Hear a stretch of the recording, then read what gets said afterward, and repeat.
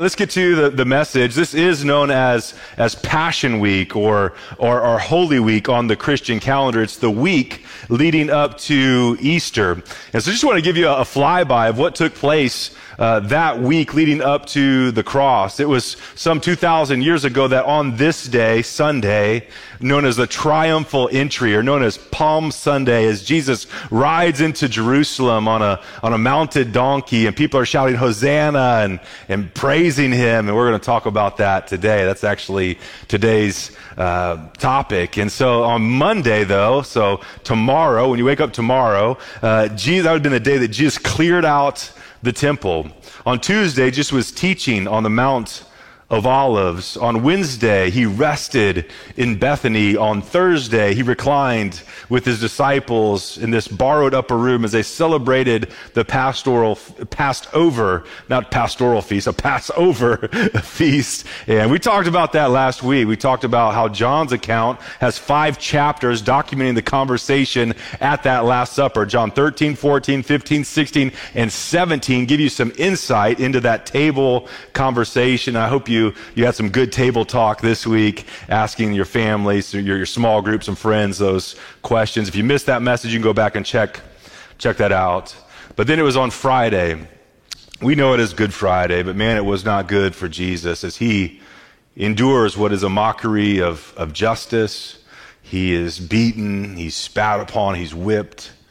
He's humiliated as he's paraded through the streets of Jerusalem as pilgrims pack in to this city, and ultimately he is executed as a criminal's death, a death on a cross, a Roman execution. It was very brutal. We'll be talking more about that this Friday.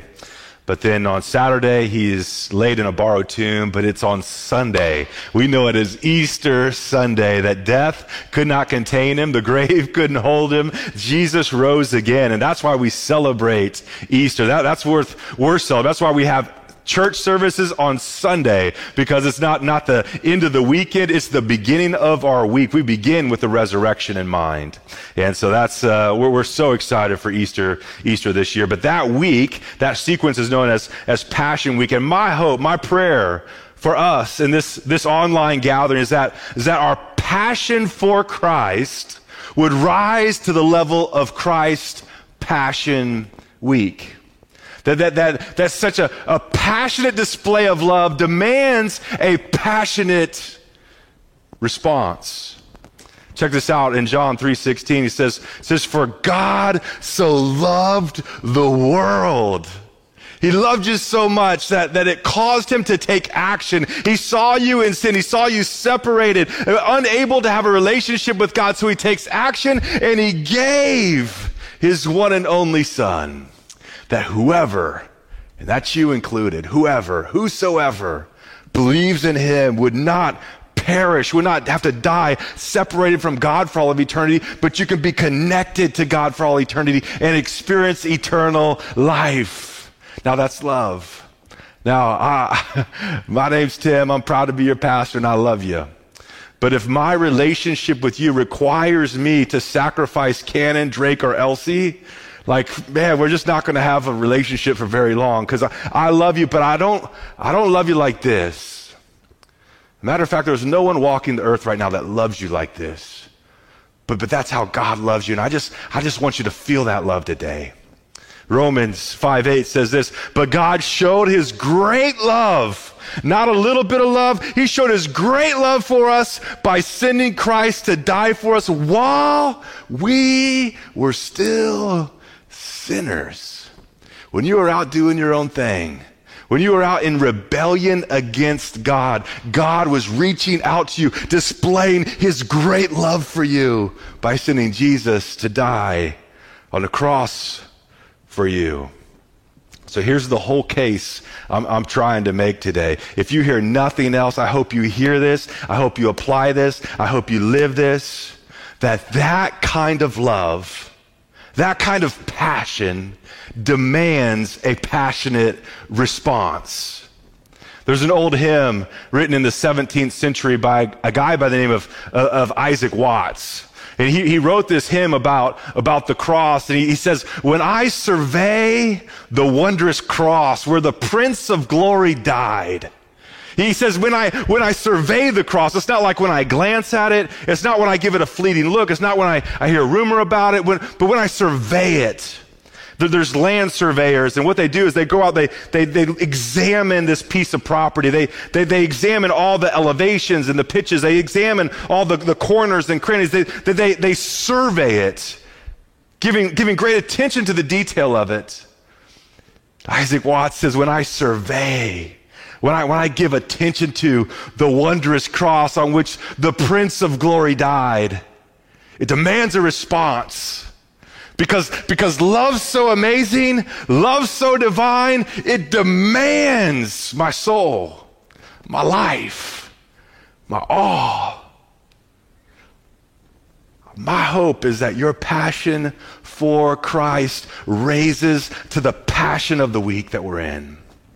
Today we're going to talk about one of the most prolific topics, one of the most prolific stories in all the Bible is Jesus as he triumphantly enters into Jerusalem. It's known as Palm Sunday, and I'm gonna use that as a springboard to talk to you about this idea of worship and how we respond with passion to the one who displayed such passion for you and for me. And there's 4 Gospels, Matthew, Mark, Luke, and John. They're found in your New Testament. They're the first 4 books in your New Testament. All 4 of them document this Palm Sunday, this triumphal entry. But for our time today, we're going to be looking at Luke chapter 19 rather, verses 29 through 35. And here's what it says. It says, as he approached Bethsage and Bethany, at a hill called the Mount of Olives, he sent 2 of his disciples, saying to them, go to the village ahead of you, and as you enter it, you'll find a colt tied there,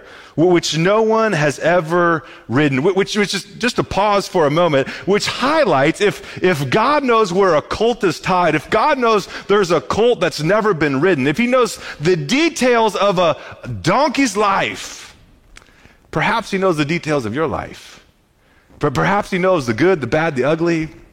In the midst of knowing all the details of your life, he still pursues you. He still loves you. He's still inviting you into a relationship with him. And if he knows the details of your life like that, then maybe it's worth us putting our trust in him. Here's what Jesus said, when you find the donkey, untie it and bring it to me. If anyone asks, why are you untying it? Say to them, the Lord needs it. Those who were sent ahead went and found it just as he had told them.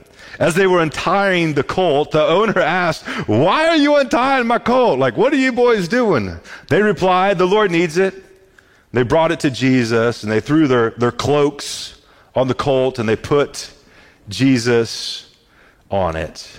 Now, this essentially kicks off a parade that would lead Jesus and this parade, this crowd of disciples, this crowd of followers of Jesus into Jerusalem. And the Bible says they were throwing their cloaks on the donkey, but also they're throwing their cloaks on the road as Jesus is passing by. And it's this symbol of them, hey, Jesus, we're laying down our very lives to follow you. Jesus, we're all in for you. That's the image of throwing their cloaks on the ground. Another gospel account says that they're waving palm branches and throwing palm branches on the ground as Jesus is riding into town on this donkey. And you might be thinking, what's up with that? Like, why palm branches? Palm branches were considered to be a symbol of victory and triumph at this time. It was common practice in the ancient world to welcome home a king or a war hero by laying on the path of which they would ride or walk, they would lay palm branches. It's similar in our day and age of, hey, we're rolling out the red carpet. But that's why this is called the triumphal entry, because the people are not only declaring, Jesus, our lives are yours, they're laying palm branches saying, Jesus, you're our deliverer. You're our hope. You're the conquering king. We're all in for you. They're declaring that their allegiance and their lives and their hope is in Jesus. Then Matthew's gospel includes a detail that he doesn't mention it, but I want to just point our attention to it. And in Matthew's gospel, it mentions that the colt situation was actually prophesied about over 400 years ago. And one of the strongest cases for the validity of Scripture, the fact that you can build your life on this word, is all the prophetic texts that have been fulfilled from cover to cover. One of the strongest cases for the validity of Scripture is prophecies. At our Easter service, if you're able to get here in person, man, I hope you can, because every Easter we give a survey, and this year is going to be the same way. So I'll be giving a survey in our service, asking you for feedback of stuff that you would like to hear taught about throughout the next ministry year. And so one of those questions on the survey, you can fill in anything. You can say, hey, I would like to know more about the book of Romans. Let's do a verse-by-verse study through the book of Romans. Or you could say on that survey, man, I'd like to hear teaching on how to be a godly parent, or how to deal with my crazy kids, whatever you want. You just write on there. We'll talk about what the Bible says about that in the coming year. But one of the options on there they've already put on there is why is the Bible to be trusted? How do we know the Bible's trustworthy? And if we do that series, one of the things that I'll talk to you about is it's trustworthy because of it's prophetically accurate. You know, the Bible is not just a normal book. The Bible is made up of 66 books written by 40 different inspired authors, written over a span of 1,500 years. It was written on 4 different continents. It's written in 3 different languages. That alone makes this Bible, this book, unlike any other book in the history of humanity. But if the Bible were just written by men, if just a bunch of boys got together and said, hey, let's write this thing called the Bible, they surely wouldn't be so foolish as to make predictions, to make prophecies, say, hey, this is going to be fulfilled. But there's over 300 prophecies about Jesus alone, written over 400 years prior to the Christ arriving here, and every single one of them is fulfilled to minute details, like Jesus riding into Jerusalem on a donkey. And Matthew documents that. Here's what he says. He quotes Zechariah chapter 9, verse 9. He says, rejoice greatly, daughter Zion. Shout, daughter Jerusalem. See, your king comes to you, righteous and victorious, lowly, riding on a donkey, on a colt, the foal of a donkey. If all prophecies about Jesus' first coming, down to this minute detail, are true and accurate and fulfilled in Christ, then perhaps we can also trust that all the prophecies about Jesus' second coming is also true, down to the very last detail. And you say, well, like what? Well, hey, if you want to know more about the end times, then write that on your Easter survey, and we can do a study on that. But here's what I will say when it comes to Jesus' second coming: stay ready. Stay ready. When you see what's going on in the news, you see what's happening in the world around us, all I'm saying is stay ready, because prophecies about his first coming were all fulfilled down to the minute detail, and prophecies about his second coming are being fulfilled down to the minute detail. Stay ready. Your king is coming again. Sit tight. Don't lose heart. He's coming. Back to Luke. Luke chapter 19, beginning in verse 36, says this: as he went along, people spread out their cloaks on the road. When he came near the place where the road goes down to the Mount of Olives, the whole crowd of disciples began to joyfully praise God in a loud voice for all the miracles they had seen. Blessed is the King who comes in the name of the Lord. Peace on earth and glory in the highest. Some of the Pharisees in the crowd said to Jesus. Now, Pharisees are religious people. Pharisees are people who have a very good grasp on Scripture. They know a whole lot of Scripture. They know a whole lot about the Old Testament. They understand a whole lot of the law. They just didn't know God. They just didn't keep the heart of the Scripture. They lost sight of that. So they're quick to tell people, you're doing this wrong, you're doing this wrong, you're doing this wrong. Not willing to help lift the burden, but they're quick to point out the burden and lay the burden thick on people. And so here comes the Pharisee in the crowd, and he says, Jesus, rebuke your disciples. Like, teacher, rebuke them. They're not doing it right. We don't worship like this. We don't respond like this. They're doing it wrong. And look at Jesus' response in verse 40. I tell you, he replied, if they keep quiet, the stones will cry out. The stones will cry. He's like, God's got to be worshiped. If they don't worship, like the rocks are going to cry out. I thought about labeling this message, ain't no rock going to take my place. That's bad English, but it's good preaching, but it's a better motto to live by. Don't let a rock take your place. Let's live lives marked by worship. There's a whole lot in our day and age battling for our worship, isn't it? There's a whole lot of things biting for our time, biting for our attention. There's a whole lot of things trying to come in between your love for God and your passionate pursuit of Him. And I think there's a battle for our worship. And I just thought we'd kick off this Passion Week, since we're trying to take the passion of the Christ and inject a little bit of that passion into ourselves. And if we're not passionate in our pursuit of Jesus, we'll become like the fickle crowd who on Sunday they're shouting, Hosanna, praise God, you're our King, you're our deliverer, our lives are yours. And then you fast forward to Friday and they're shouting, crucify, crucify him. May that never be true of us, church. Where on Sunday we're quick to praise God, but then on Friday we live like He's dead to us. May that never be true of me. May that never be true of you. Let's be people who are all in for Him, because love's so amazing. Love's so divine. It demands something of me. It demands my soul, my life, my everything.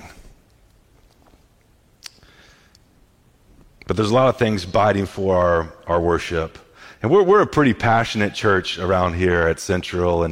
But I just thought, man, this week, in light of all Jesus has done, how can I raise my passion level? How can you raise your passion level to match the passion of Christ's pursuit of you? And I thought it would help us just to have an understanding of what is worship. And here's what you need to know. We all worship something. If you're taking notes, this is one of your fill in the blanks. We all worship something. In other words, we all display passion for something. I'd like to ask you just to take a quick inventory. What is it that's getting your best? What's getting your best time, your best money, your best energy, your best loyalty, your best affection, your best expressions? Whatever that is in your life, that's what you worship primarily. And let me just say this, because if you're like me, as I took inventory, there's some other things on my list. And I think God's okay with us loving some other things. I think God's okay with us having passion in other areas of our life. I think He's actually hardwired us to have those. One of my passions is barbecue. I love barbecue. I love smoking meat. I love eating meat. I love barbecue, especially ribs. And I love ribs so much, whenever I eat them, it's all over my face. I'm so passionate about them. It's just everywhere. And I think God's okay with us having other passions. I think God's okay with us having other loves, but what He's not okay with is us having other passions, other love ahead of Him. The Bible says God's a jealous God. He's jealous for your relationship with you. The very first command in the Bible, first command of the 10 Commandments is you should have no other gods before me. It's the first commandment for a reason, and God knows that there's a whole lot of things biting for our worship, trying to get in between our relationship with God. But we all worship something, and worship is our response to what we value most. Worship is your response, it's your expression to whatever you value most. Whatever I worship becomes my obsession. You say, well, what do you mean?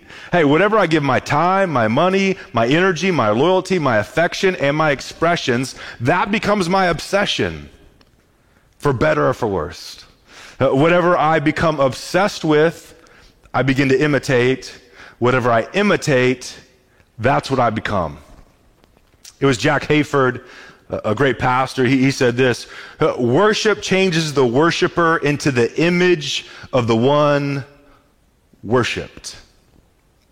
In other words, if you don't like who you're becoming, if you don't like the person that you're becoming, then maybe it's time to take an inventory of who's sitting on the throne of your heart.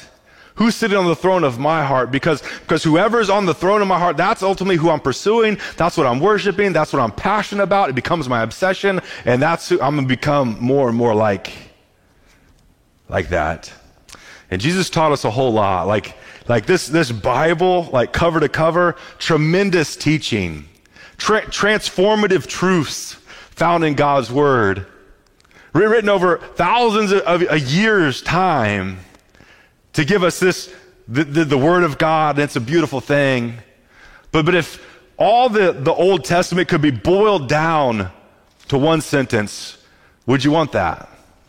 And if God were to boil down all the Bible into one thing, wouldn't that be pretty important for us to lean into? Wouldn't we want to know what that is and how we can live that out? And so that's what I want to spend the rest of our time today talking about, so we can live life of worship, so we can raise our passion level to the passion of the Christ in a way that is honoring to God and pleases Him. And here's what it says in Mark chapter 12, verse 28. Jesus was asked that very question. He says, one of the teachers of the law came to him and heard them debating. Noticing that Jesus had given them a good answer, he asked him, of all the commands, like of everything in the Old Testament, what one is the most important? And here it is. Lean into this, hear this. The most important one, Jesus answered, is this. Now hear this. Hear, O Israel, the Lord your God, the Lord is one. Love the Lord your God with all your heart, with all your soul, with all your mind, and with all your strength. Love Him like that. Worship Him like that. Worship God with all your soul, all your mind, all your heart, all your strength.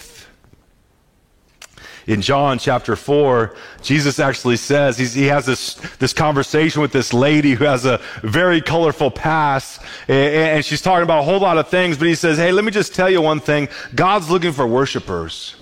He's looking for worshipers who pursue Him like this, who love Him with all their heart, soul, mind, strength, people who worship Him in spirit and truth. I just believe today, in the midst of denominations, in the midst of different churches, God is scanning the seats, He's scanning the pews, looking for people who will worship Him like this, with all their heart, soul, mind, strength. He's looking for worshipers who worship Him in spirit and in truth. He's looking for you. How are you doing in this area of your life? Well, here's if we're going to live this out, here's how I think we could do it. The first point is this. God wants us to worship Him with all of our affections. Your soul is basically your will and your emotions coupled with your mind. So some might say, I'm not so sure I'm into all that affection business. I'm not sure that's me. Well, if I told my wife, hey, Tiffany, I love you, but I got you in my heart, but I'm not going to hold your hand, I'm not going to hug you anymore, but I still love you, but that's where it's at. Let me just tell you, before you have lunch, she would have me in a counseling session because she knows something is very wrong in that reality. Because love must be expressed. As a matter of fact, if love isn't expressed, it isn't love. God didn't just so love the world that He had warm feelings towards you.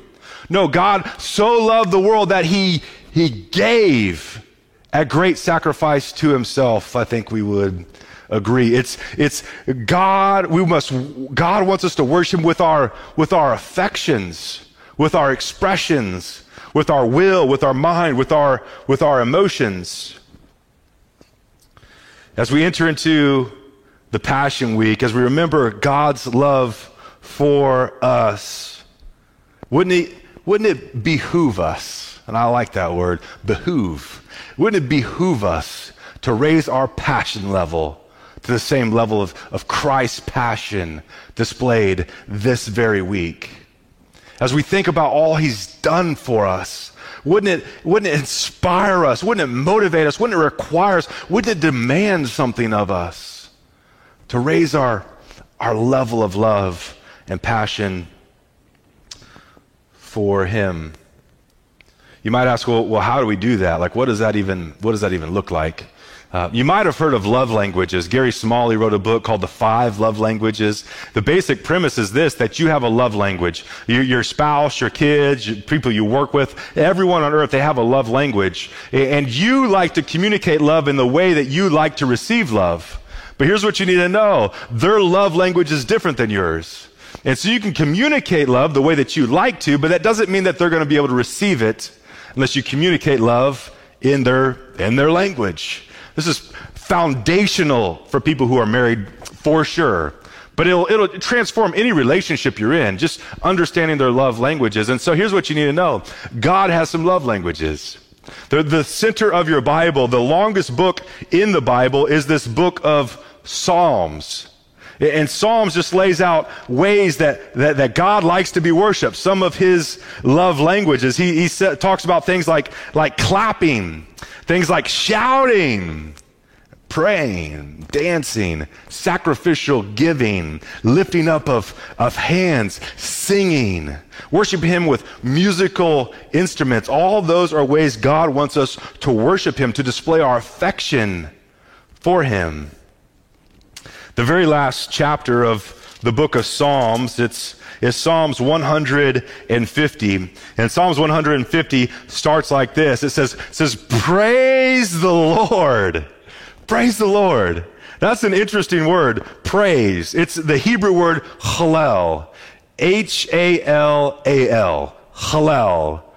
It's where we get our English word, we get our word hallelujah from it. So if you hear songs that say hallelujah, that simply means praise the Lord. And you can look this up. You can look up in a Hebrew dictionary, what does that word mean? What does hallel mean? Here's what it means. 4 things it'll tell you. To celebrate, to boast, to rave, to be clamorously foolish. Literally, that's what it means. And I don't know about you, but to celebrate loudly, to boast, to rave, to make oneself clamorously foolish, oftentimes look more like what I experience on a Saturday at the ballpark than it does on Sunday in a church service. On Saturday at the ballpark, at my kids' game, if I celebrate, if I boast, if I rave, if I'm clamorously foolish for the game, they say, wow, that guy's a fan. He's a big fan. Now, if I do that on Sunday, they say, that dude's a fanatic. But listen to me, we're not fanatics. We're people who've encountered the very living God. We're people who've experienced, my life was going this way, but Jesus, you rescued me. You transformed my life. God, I'm so grateful. What can I do besides praise the Lord? I got to worship him with all of my affections in light of all he's done for me. Here's what it says. Praise the Lord. Praise God in his sanctuary. Praise him in his mighty heavens. Praise him for his acts of power. Praise him for his surpassing greatness. Praise him with the sounding of trumpets. Praise him with the harp and the lyre. Praise him with tambourines and dancing. Praise him with the strings and flute. Praise him with the clash of cymbals. And after you clash those cymbals, praise him again with resounding cymbals. Let everything that has breath praise the Lord. Praise the Lord. I'm just inviting us to rise our passion level to the appropriate passion level of the Christ that we see and experience this week. Last week I talked to you about a couple verses, or a couple chapters rather, 5 chapters, John 14, 15, 16, and 17. John 13, 14, 15, 16, 17. There it is. All taking place at the Last Supper. But you rewind to the previous chapter, John 12:12 is where we read about this Palm Sunday. We read about this triumphal entry of Jesus, John 12:12. But if you rewind just one more paragraph to the beginning of John 12, we read this story about a woman who on Wednesday was celebrated at this dinner. Mary and Martha, whose brother Lazarus was raised from the dead, through this celebration in Jesus' honor. And at this dinner party, at this celebration, this woman with a very colorful background, she shows up and she has a whole pint of perfume, of pure nard. The Bible says it was worth a year's wage. I mean, this very expensive bottle of perfume.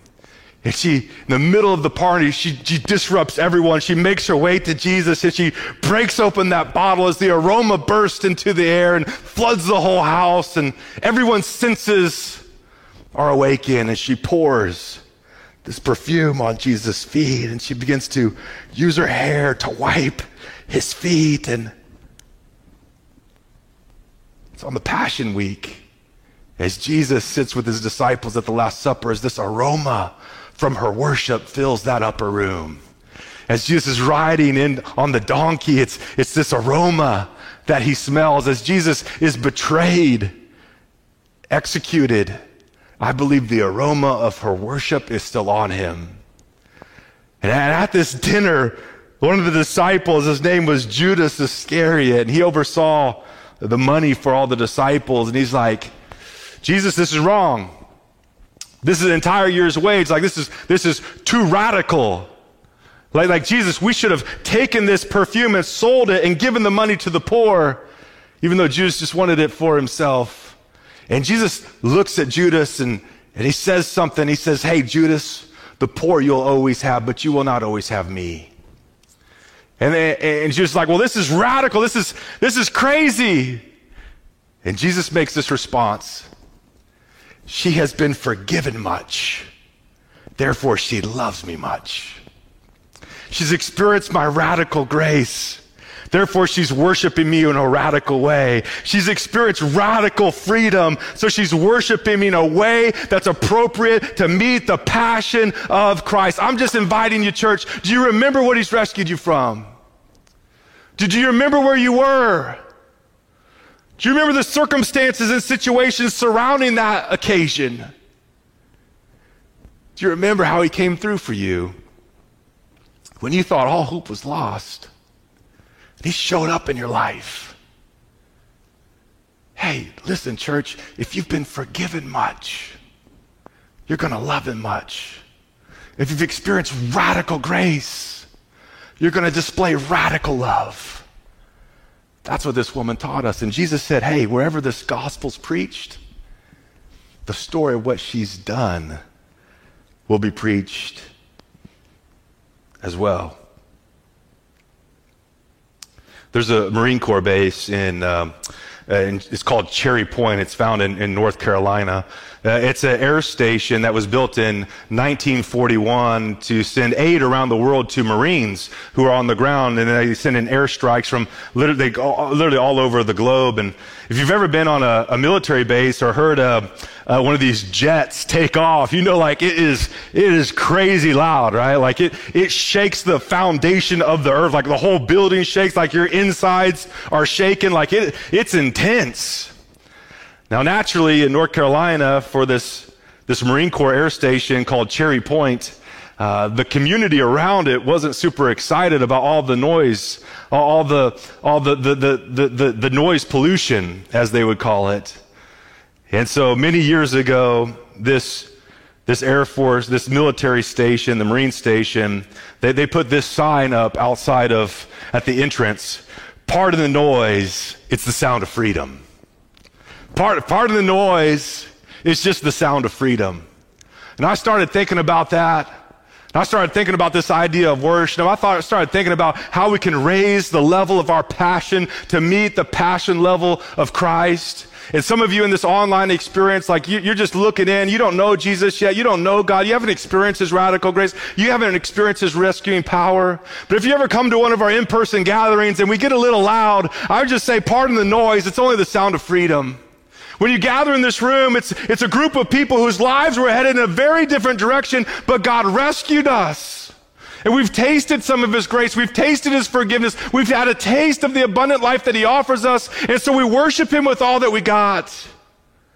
So pardon the noise. It's the sound of freedom. If you're ever in the room and I'm here and I'm worshiping, I'm 6'6" and my arm span kind of looks like a helicopter or an airplane flying through the air, but you know me as your pastor, but let me just tell you, I haven't always been here. You don't know where he rescued me from. I wish I could communicate to you the brokenness I felt. I wish I could articulate the hope that he's given, The shame, he's erased. The condemnation, he's lifted. And so when we worship, I would just say, hey, part of the noise, it's just the sound of a man who's been set free. We need to raise our level of passion to meet the passion of what he's done for us. That's my invitation to you this week. Part of the noise, it's only the sound of freedom. Jesus said, love the Lord your God with all your heart. God wants you to worship him with all of your affections. Worship isn't a spectator sport. We don't just worship when they say, hey, whenever they play my favorite song, then I'll lean in, then I'll worship. No. We don't worship because of the song that's playing. We worship because the one who we're worshiping is worthy. We're called to enter in. We're called to let the sound of freedom be resounding.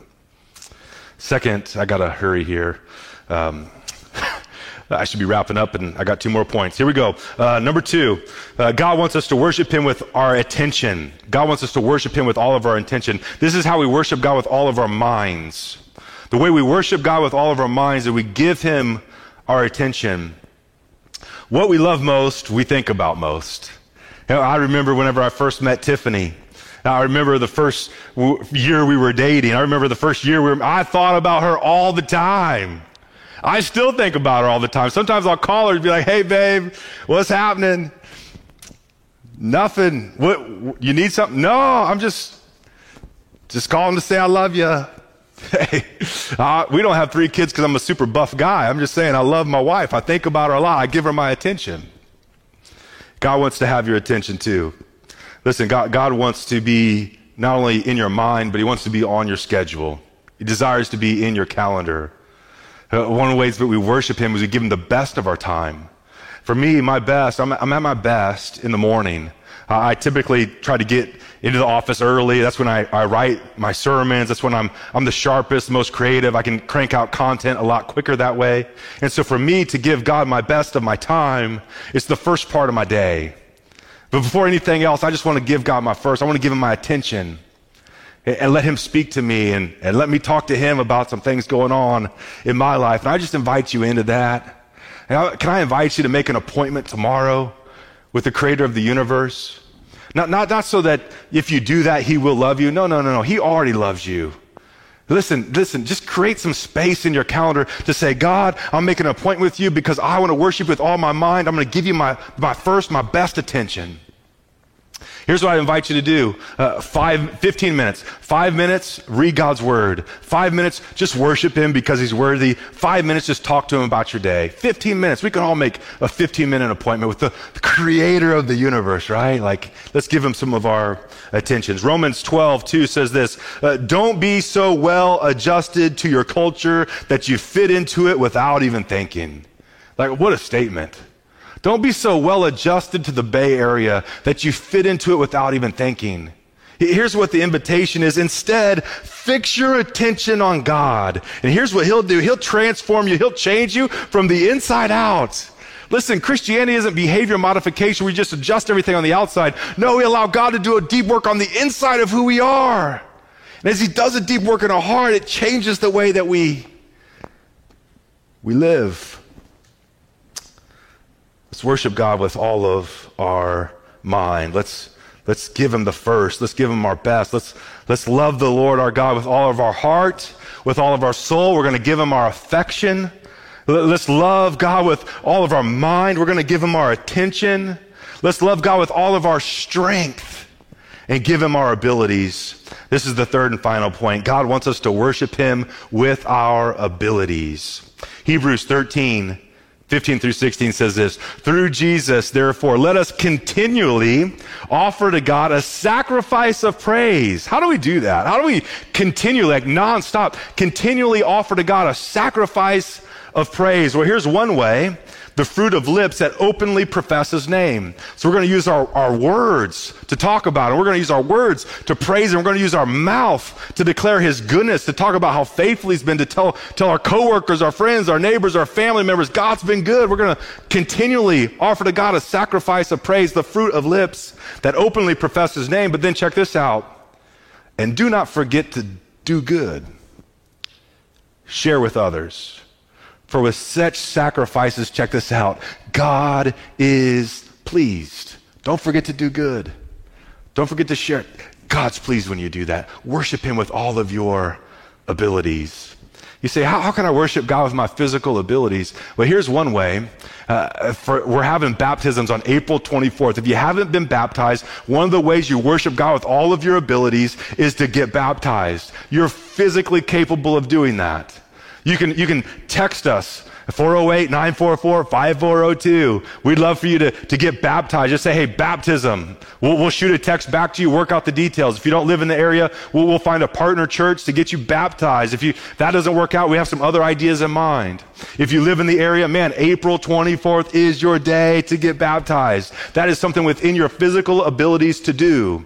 It's in your abilities to text us. It's in your physical abilities to get baptized. It's simply where you're above water, representing your old life, and then you're buried with Christ, representing your old life is gone, and you're raised to new life. Just as Jesus was buried and raised again to new life, you identify with him in that, in his death, burial, and resurrection, so you too can live a new life.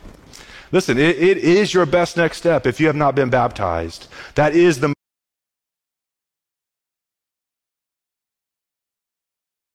most important thing you could do to worship him with your physical abilities. Another way, obviously, is to serve. It says, and do not forget to do good, share with others, for with such sacrifices, God is pleased. Listen, when you invest your time into the kids and help kids find and follow Jesus, you are doing good, and with such sacrifices, God's pleased. For the guys here in the room recording this online service experience, they're doing good so that you can find and follow Jesus. With their sacrifice of their time, God is pleased. You can serve in that way. When people invest in students, they're doing good, and God is pleased. When people welcome people onto this campus from the streets to the seats, they're doing good. God is pleased. For those of you on this online chat, in this online service experience, as you serve God by being a host in this online service, you're doing good. God is pleased. When you give financially, representing your week and the fruits of your work, you give to God. God's pleased. You're doing good. In closing, let's worship God with all of our abilities. Let's worship God with our affections. Let's worship God with our attention. Let's worship him with all of our abilities. As we enter into this Passion Week, may our passion level rise for the occasion. May our passion level rise to the level of the passion of the Christ. Listen, love so amazing, love so divine, demands my soul, my life, my all. Such display of passion from Christ demands a passionate response from his followers.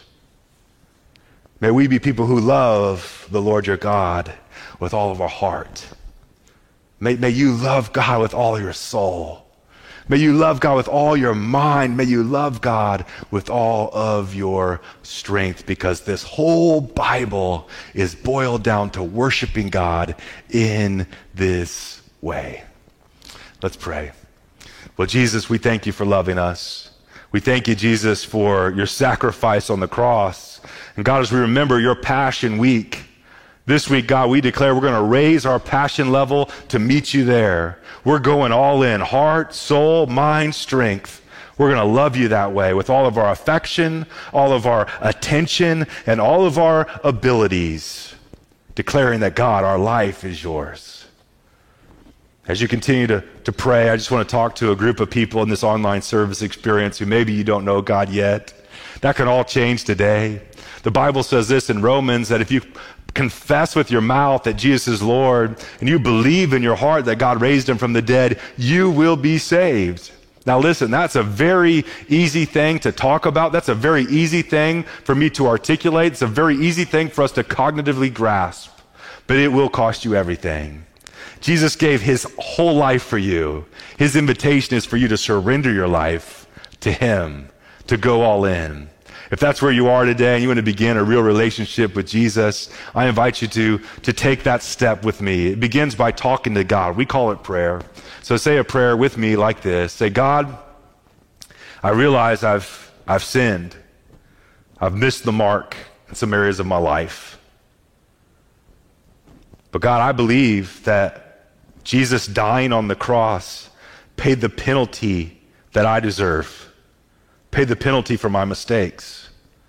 God, I believe that through Jesus' sacrifice on the cross, it bridges the gap between where you are and where I am so that now I can know you and have a relationship with you. I believe, Jesus, you rose again. So I'm asking you to come alive in my heart, in my life. And my commitment to you today, God, is I'm going to love you with all my heart, all my soul, all my mind, all my strength. In Jesus' name, amen. Well, hey, if that's your prayer today, man, we'd love to connect with you. We're celebrating with you big time. You can text us. Again, that number is 408-944-5402. That's 408-944-5402. Super excited for the journey you're on. And however we can partner with you, we want to. We got some resources available that we think can help you begin this relationship with Jesus and answer some questions that we think you might have. But we'd love to hear from you in that regard.